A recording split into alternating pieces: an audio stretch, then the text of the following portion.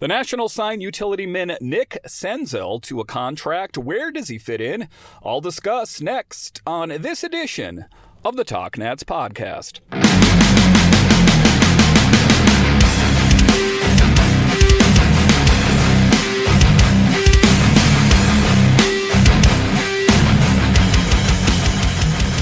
Hello and welcome into this edition of the Talk Nats podcast, part of the Believe Podcast Network. I'm so glad you decided to join me today. As always, this podcast is free and available on all the major platforms. My name is Dan Holme. You can find me on Twitter. It's at DanCaps218. You can find the show on Twitter. It's at TalkNats. Today's episode is brought to you by Manscaped. Take 20% off plus free shipping when you use promo code MinuteCast at manscaped.com. We're also brought to you by SeatGeek. Take $20 off your first ticket purchase when you use promo code TalkNats at SeatGeek.com. That's promo code TALKNATS for $20 off at SeatGeek.com. Yes, that's good for Capitals, Commanders, Wizards, music, comedy, and so much more. All $20 off at SeatGeek.com. So in this edition of the Talk Nats podcast, we talk about the recent acquisition of Nick Senzel and ultimately where will he fit into the lineup.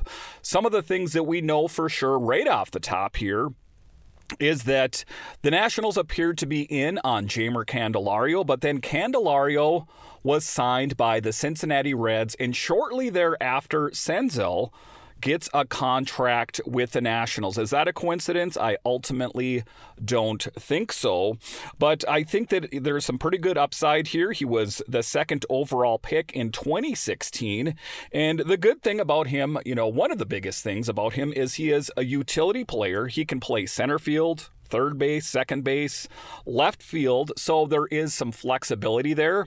So some of those positions will speak to Nick right off the bat, and those are third base. There's questions about who is going to play at third this coming season here. Is it going to be Carter Kieboom? I think Brady House is still a little ways out, so that is a possibility. Second base, we know that Luis Garcia is a question mark. And then you take a look at the outfield, which, a lot of people say, why aren't they signing that big name outfielder? To that, I would say, why would the Nationals do that when they have many prospects in the pipeline that will either join this team either this next season or the following season? It ultimately doesn't make sense. I'm talking James Wood. I'm talking Dylan Cruz.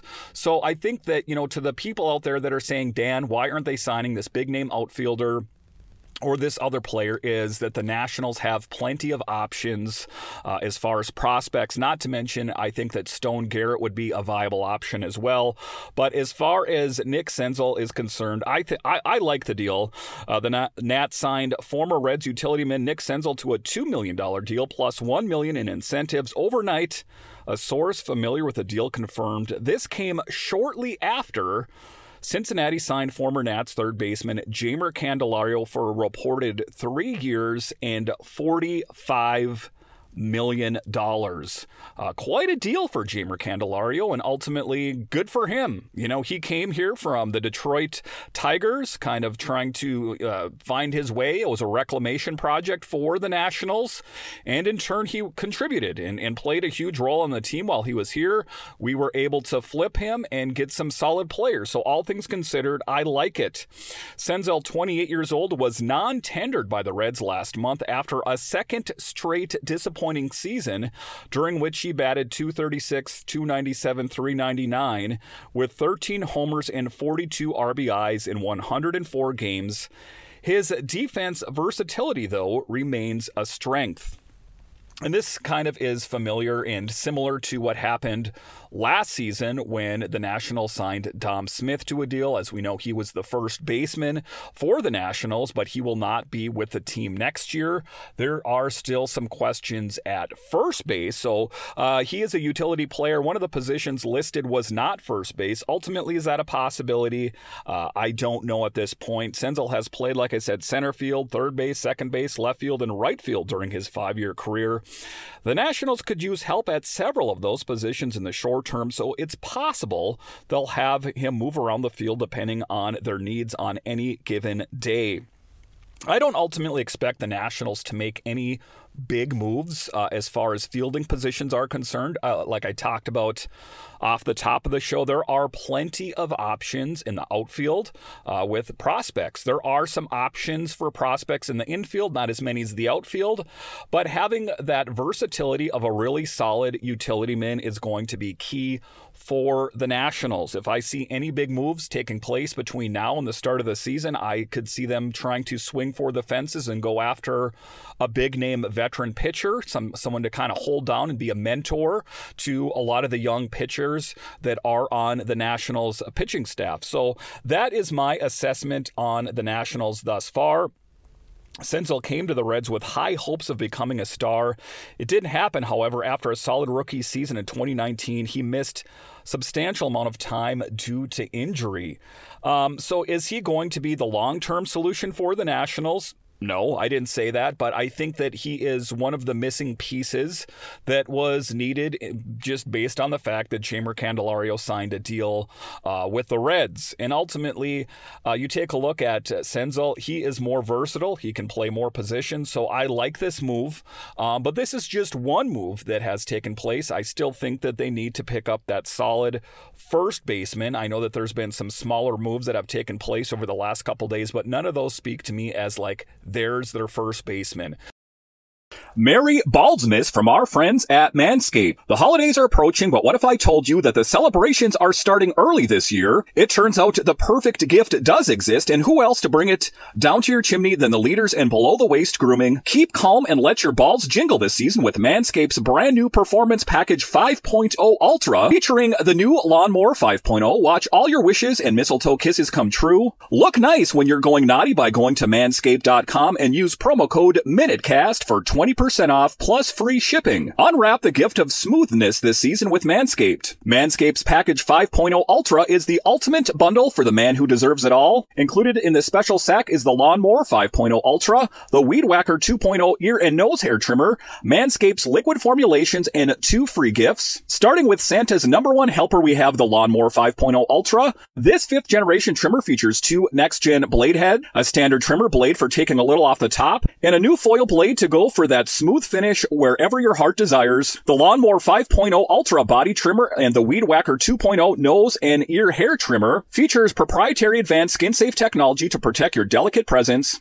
Plus, both are waterproof, so there's no issue clearing the snow out of your driveway. Now that you've groomed the candy cane, it's time to make sure you don't smell like a reindeer with the Crop Soother, Aftershave Lotion, and Crop Preserver Anti-Chafe Ball Deodorant. Once they touch your sack, you'll never go back. The gift of Manscaped doesn't stop there. This bundle comes with 2 free gifts, Manscaped's Boxers 2.0 Premium Underwear and the Shed 2.0 Toiletry Bag. Once you're done shaping up, it's only right you put your pants present in the best wrapping at all, the Boxers 2.0. These are seriously the best boxers I've ever worn. Get 20% off and free shipping with promo code MINUTECAST at manscaped.com. That's 20% off with free shipping at manscaped.com and use promo code MINUTECAST.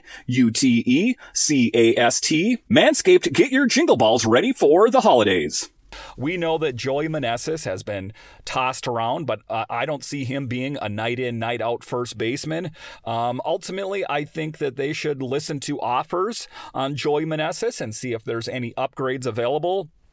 If you take a look at him, I mean, he didn't have quite the season last season I think that the Nationals were hoping for. He does have a bit of pop in his bat. I'm ultimately kind of surprised he wasn't picked up on the trade deadline last season. But, these players that are on this team right now, other than, any prospect players that we've seen like on the pitching staff, everything's in flux for the most part. If you take a look around the diamond, C.J. Abrams, he's not going anywhere. You take a look at Adams, you take a look at Josiah Gray. Listen, the young guys aren't going anywhere. The key pieces to this team, but everyone else is kind of in flux. If you take a look around the diamond and the outfield there, that's ultimately the case. I guess one exception to that would be Lane Thomas. I don't see him going anywhere, but I wouldn't rule that out either. If there was a big enough offer out there, I think anything is possible.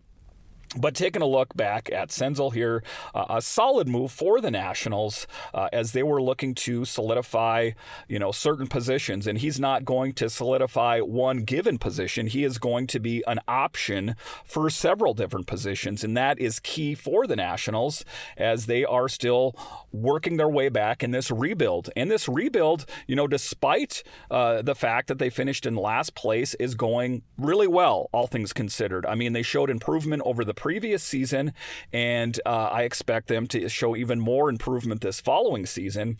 So I guess I would say that patience is the biggest thing as Nationals fans is concerned, that, maybe this team isn't going to be in first place next season, but they're going to show steps of improvement. Now, here is the long-term plan for the Nationals. Once we start to see a lot of the prospects on the team, Dylan Cruz, Brady House, James Wood, those kind of players, then they will kind of start going all in on solidifying the other positions. But they're not going to go out and spend a ton of money on a center fielder if they have a potential option in a prospect. Just given the fact that there is still Victor Robles in the equation. Yes, that Victor Robles, a question mark, suffices to say, but he is at least a good Band-Aid, a good stopgap until we see this influx of prospects. And once the prospects are on this team, look out. The sky is the limit for this team. So I'm ultimately really excited about this. The difficult thing for me is I really liked Jeimer Candelario. He expressed interest in coming back here. But now he's going out to Cincinnati, which, I don't fault him. They offered him a 3-year deal worth an average $15 million, plus incentives, plus a 4th-year option for $15 million. So, I can't fault Jeimer for doing it. And ultimately, I think that Rizzo did a good thing by signing Nick Senzel to a contract. He seems versatile. There are some questions with his offense. Defense definitely seems to be his strong suit. But again, these are all steps in the right direction for the Nationals, and that's what it's all about, is getting this team in a position to be competitive going forward. I don't think that this is going to be a team like the Pirates or, a deplorable team in baseball that's going to just, wander out into the wilderness for years. I think that it is taking steps in the master plan of being competitive in years to come. In other Nationals-related news, if you, are living under a rock, maybe you didn't hear that Juan Soto signed a contract with the New York Yankees. Wow, what a big deal for Juan Soto. And just it kind of speaks to what a mess it is for the Padres. That is a team that always goes all in on players, but it never turns into anything. I would say the last 5 years or so, we have seen that take place for the Padres, but it never really seems to come to fruition. They'll make these big moves and spend a ton of money, and it doesn't equal wins. So I think that the Yankees got a lot better. I think that the Padres are still a mess, but an interesting move on one former National, and ultimately I wish Juan Soto nothing but the best. Listen, I want to thank you for joining me on this edition of the Talk Nats podcast, simulcast on the Believe in Nationals podcast feed. My name is Dan Holme, and I'll talk to you again next time.